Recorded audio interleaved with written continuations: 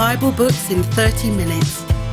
Through the Bible, book by book, with author, pastor and Bible teacher Mike Beaumont, who's talking to David Taverner. Once again, Mike, we're going to look at two books in the Old Testament, two prophets, two minor prophets, Haggai and Zechariah. It's always helpful to understand the context, the historical context. What's going on? Where are they and what's going on? These two prophets are what we call post-exilic prophets. Oh. Bit of a mouthful, isn't it? Post-exilic, after the exile. So let's just recap the quick history of God's people as they came into the promised land, became established under King David and then King Solomon. After Solomon's death, the nation split into two because of the folly of his son, to become a nation in the north, Israel, a nation in the south, Judah, never to come back together again. That nation in the north eventually came under the judgment of God because of their repeated disobedience when it was conquered in 721 BC by Assyria. The nation in the south was warned the same will happen to us unless we changed. They'd said, no, it can't possibly happen to us.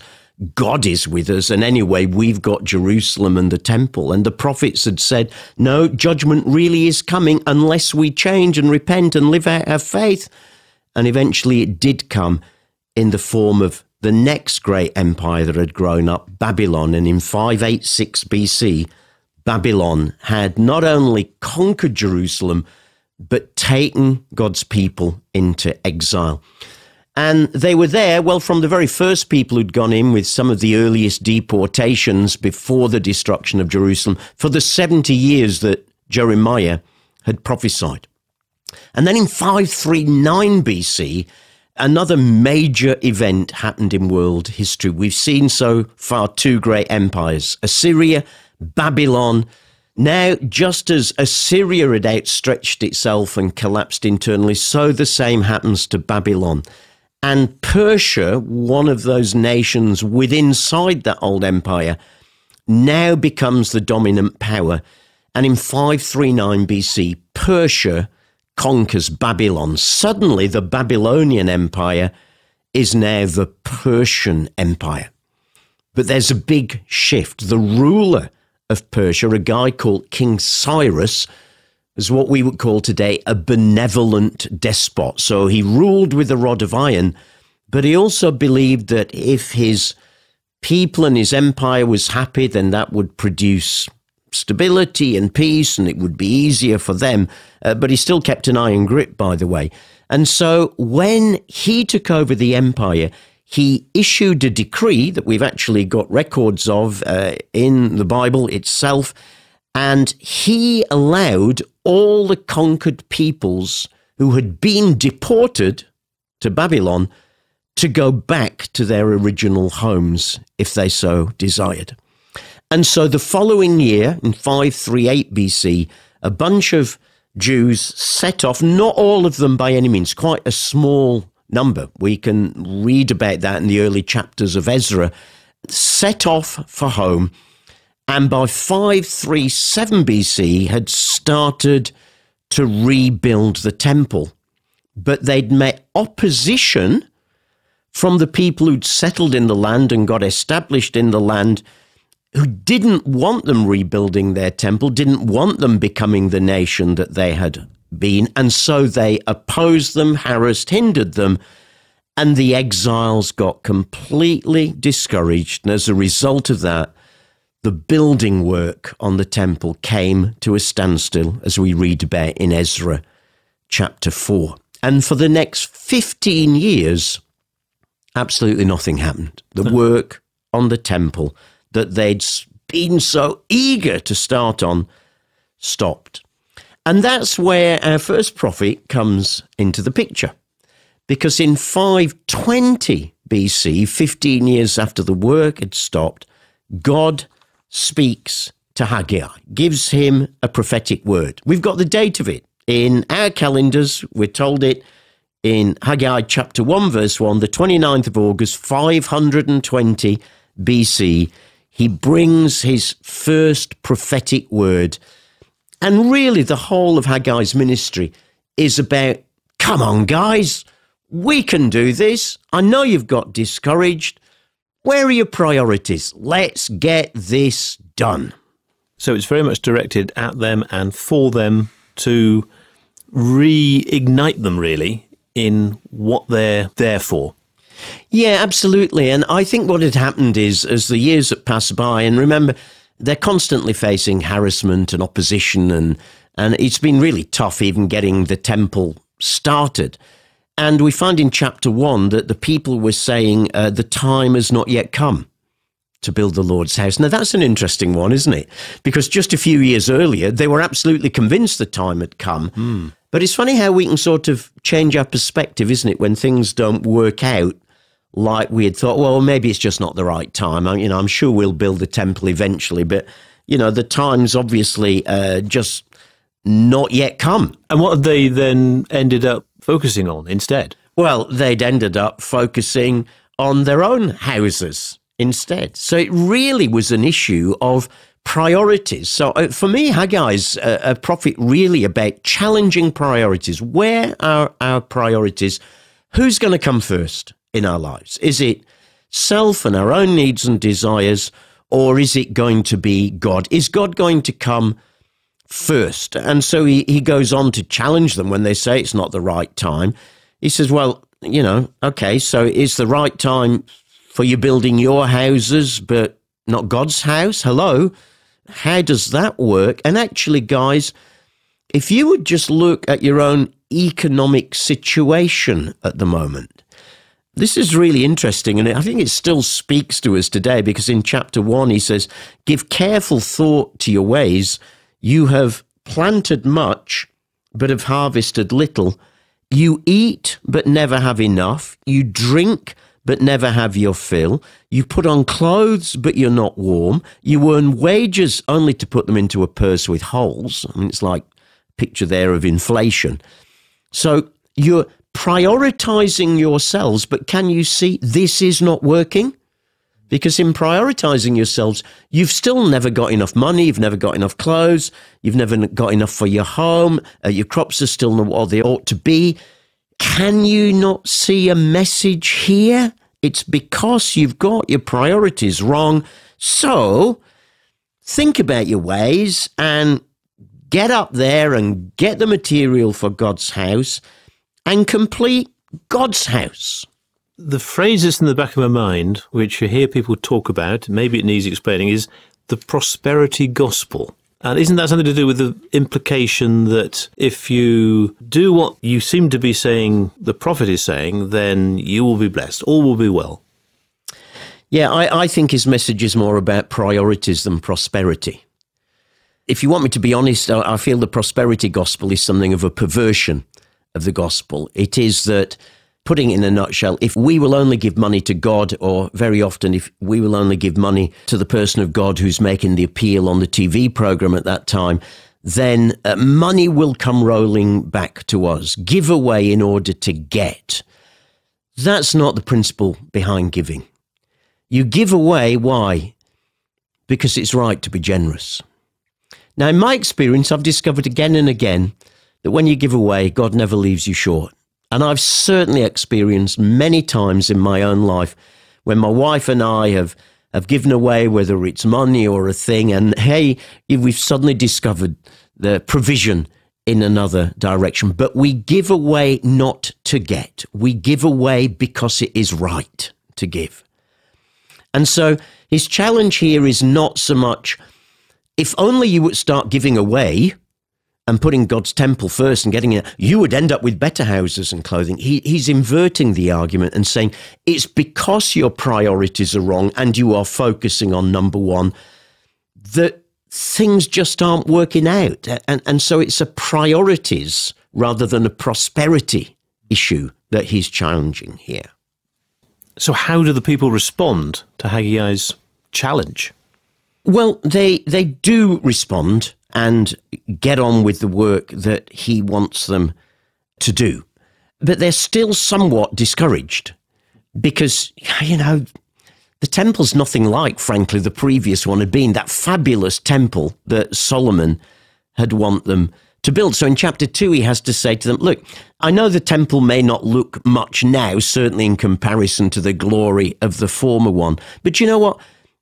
God has made a covenant with us as his people, and glory will come to this house again. He's got this little phrase in chapter 2 of, I will shake the nations, and the desired of all nations will come, and I'll fill this house with glory. Now, some people think that's a messianic reference. Trouble is, the Hebrew word there is plural, the desired things of the nations. So it's probably more likely that he's saying even the nations will bring their wealth here at one point. And the glory of God will be seen once again, and there will be blessing back on this land and on this people. It does all sound conditional. The change won't come unless you change. Yeah, exactly. And we've said many times in this series that prophecies, they're not magic.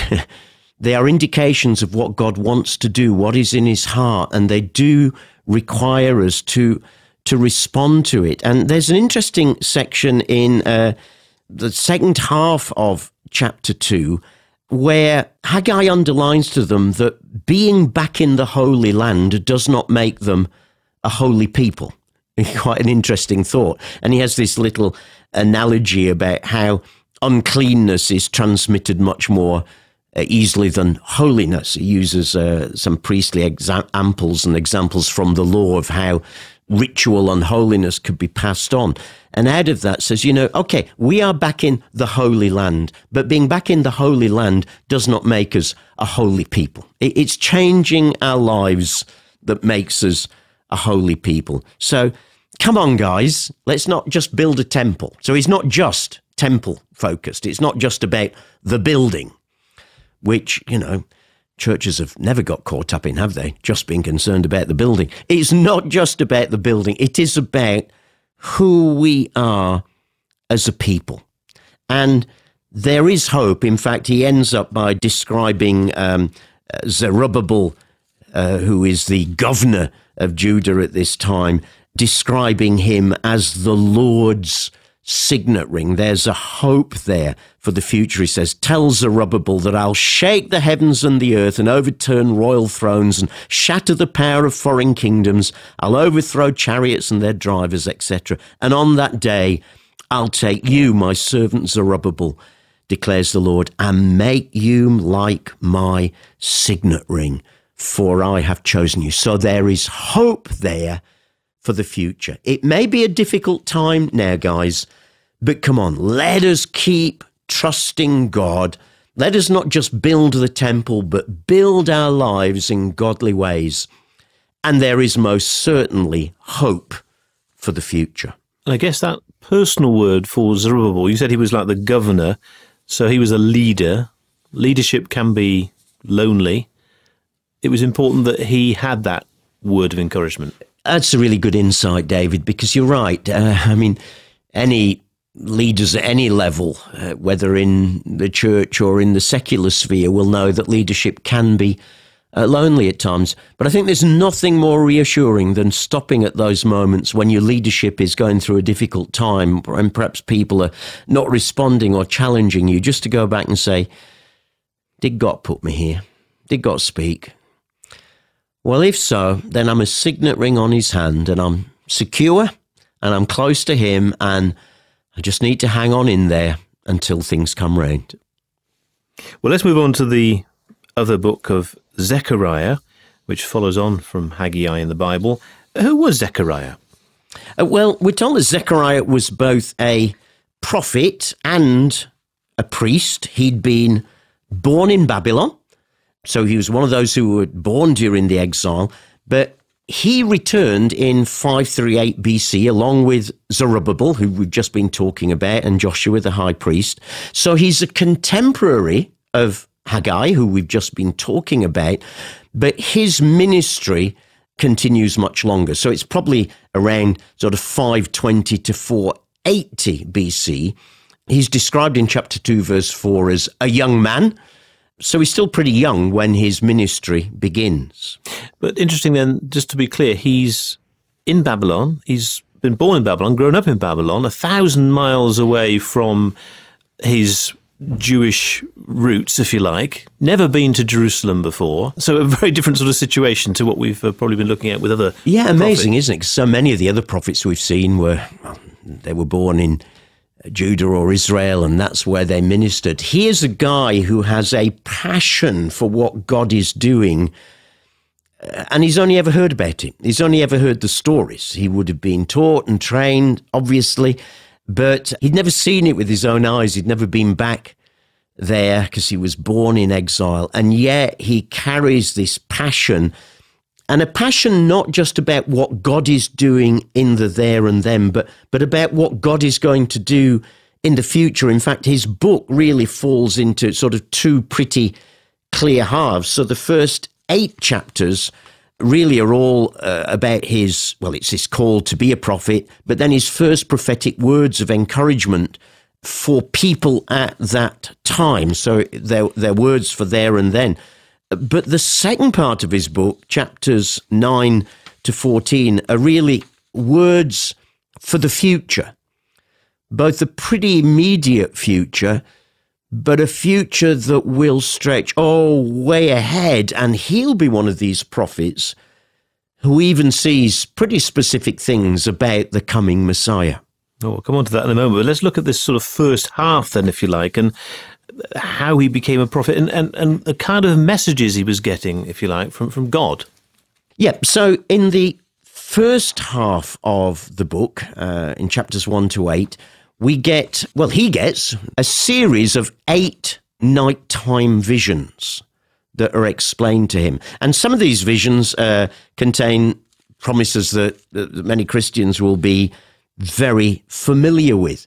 But they're all encouragement. So vision 1, a man among a myrtle trees, giving reassurance that this is all really about God's sovereignty.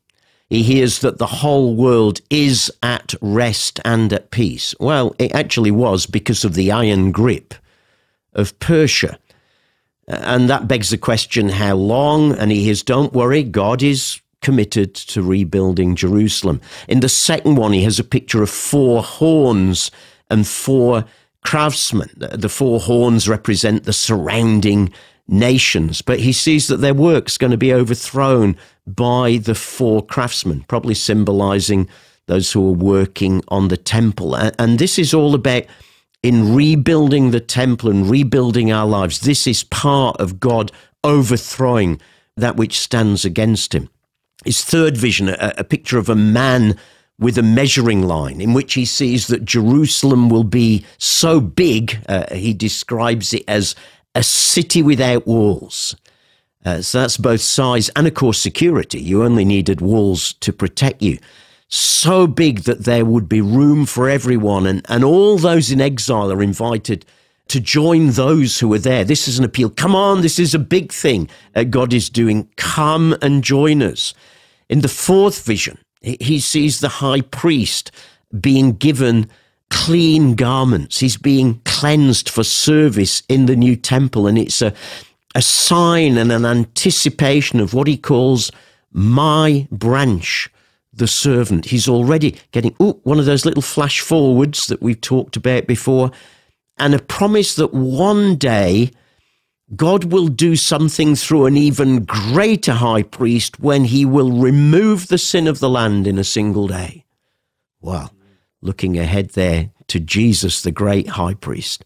In the fifth picture, a gold lampstand and 2 olive trees, symbol of an endless supply of oil.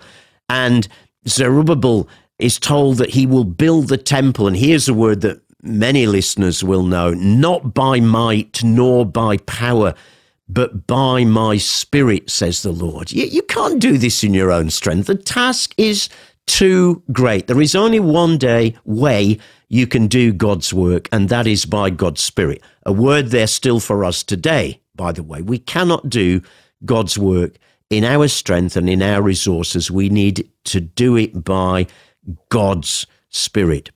His sixth vision, a flying scroll like a banner in the sky that's declaring the curses of the covenant that will bring judgment on those who don't live by God's law. The seventh, a really weird one, a woman in a basket representing wickedness. But that basket and that woman is going to be carried away to Babylon by two more women with wings. And then finally, the eighth one, a picture of four chariots representing God's army that goes out in all directions to subdue the nations. Now, a quick overview there, but the feel of that, and it all builds up one after the other.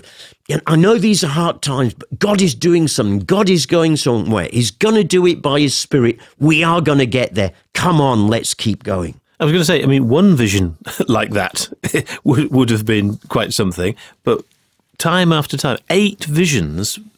The symbolism is remarkable. It's sort of spectacular imagery, isn't it? Yes, it is. And that's one of the things about this prophet. His imagery is very, very vivid, very graphic. And in the second part, it becomes even more graphic and vivid as well. And some of it becomes what we call apocalyptic, using well-known symbols to communicate God's truth. So, yeah, this was a guy who saw things vividly and powerfully, and some of the energy and passion and encouragement out of that comes out in those chapters. If you were to sort of sum up those 8 visions, what's the theme, would you say, that comes through loud and clear? There's an interesting little verse right in the opening part, in chapter 1, verse 3, "Return to me and I'll return to you." And I think in some ways that sums it up. If only we will come back to God. I know we've come back to the land, but we also need to come back to God. And if only we will come back to God, God promises he's going to come back to us. And for me, I think that simple little verse sums up so much of what this is. If we will come back to God, God is going to come back to us powerfully. He's going to take the opportunity of the earth being at peace at the moment, as it was under the Persian rule. And he is going to help us rebuild this temple. And he is going to equip our priests to do the work that they need to do. And this city is going to grow. And we can only do this by God's Spirit, but he will get rid of wickedness and it will be carried away. But God is doing something here. But return to me and I will return to you. And these are some of the incredible things that God will then do for us. And did the people perhaps need that degree of encouragement because of the discouragement they were getting from the people around them? Yeah, I think absolutely so. You see, as well as the discouragement around them, if you think back to the great prophets who'd prophesied before the exile, what they had said, think of prophets like Isaiah. He had prophesied that when they came back from exile, there would be a glorious future. I mean, some of those visions from Isaiah 40 onwards, and particularly then in the latter chapters of Isaiah, has this glorious returning people and God's kingdom established on the earth. And it hadn't happened. I suppose all of us have faced times when we felt God gave us a promise, and maybe we've seen a bit of the promise, but it hasn't quite worked out as fully as we thought or as we'd hoped. And what's the easiest thing to happen at that moment? Well, it's for a discouragement to set in, and we go, oh, don't we? And there's that sort of spiritual flop and sigh. I've experienced that in my own life. So not only is there opposition from people, in a sense, that can be overcome. I mean, Ezra and Nehemiah were great at doing that. Put your heads down, lads, and get on with it. But it was the sort of inner spiritual discouragement that things hadn't worked out as glorious as they had hoped. And so what Zechariah is saying is, I know it hasn't at the moment, but keep hold of God, keep hold of his promises, because God will do what he has promised to do. Keep trusting God, keep obeying his word. Let's complete the temple as the first step in that, in anticipation of the glorious coming of God to establish his kingdom that he will most definitely bring about, that he then starts to touch on in the second half of his book. So they really are just part of a much bigger picture. And those flash forwards that you mentioned then, I mean, what is Zechariah hinting at or revealing? Well, he's revealing something pretty amazing. If I were to sum up the second half of the book, it's really all about the great messianic future that is coming and the full realization of God's kingdom. So in chapter 8, he promises to bless Jerusalem, and in 9 to judge his enemies through God's coming king. But the heart of these chapters is that God is going to come in person to do this. So in chapter 11, we get this prophecy where we see that Judah's shepherds, their leaders, had failed them and had led the flock to being marked for slaughter. In other words, going into exile. And therefore, God himself comes to shepherd the flock. And so in these chapters, there's this picture of God himself coming. It's mind-blowing. It's mind-blowing. Now, of course, Jews expected that God was going to come one day. They did believe it. He would come through his Messiah and set up his kingdom on earth, and he would be there at the center of all things again. But what is amazing is that in this second part of the book, Zechariah prophesies in some most incredible ways events in the life of the one we now know to be Jesus, God, come into this world. So, I mean, here's some of the very specific things. He prophesies Jesus' triumphal entry as king into Jerusalem when he rode in on the donkey on Palm Sunday in Zechariah 9:9. He prophesies his betrayal for 30 pieces of silver in Zechariah 11:12. That's specific. It's as specific as that. He prophesies that he will be pierced in Zechariah 12:10. Of course, Jesus' hands and legs were pierced. He prophesies that when that had happened, his followers would all scatter in Zechariah 13:7. Now, anyone who knows the gospel story will know how very accurately these are fulfilled in the life and ministry of Jesus. But he sees not just like events, he also sees in his flash forward the significance of these events.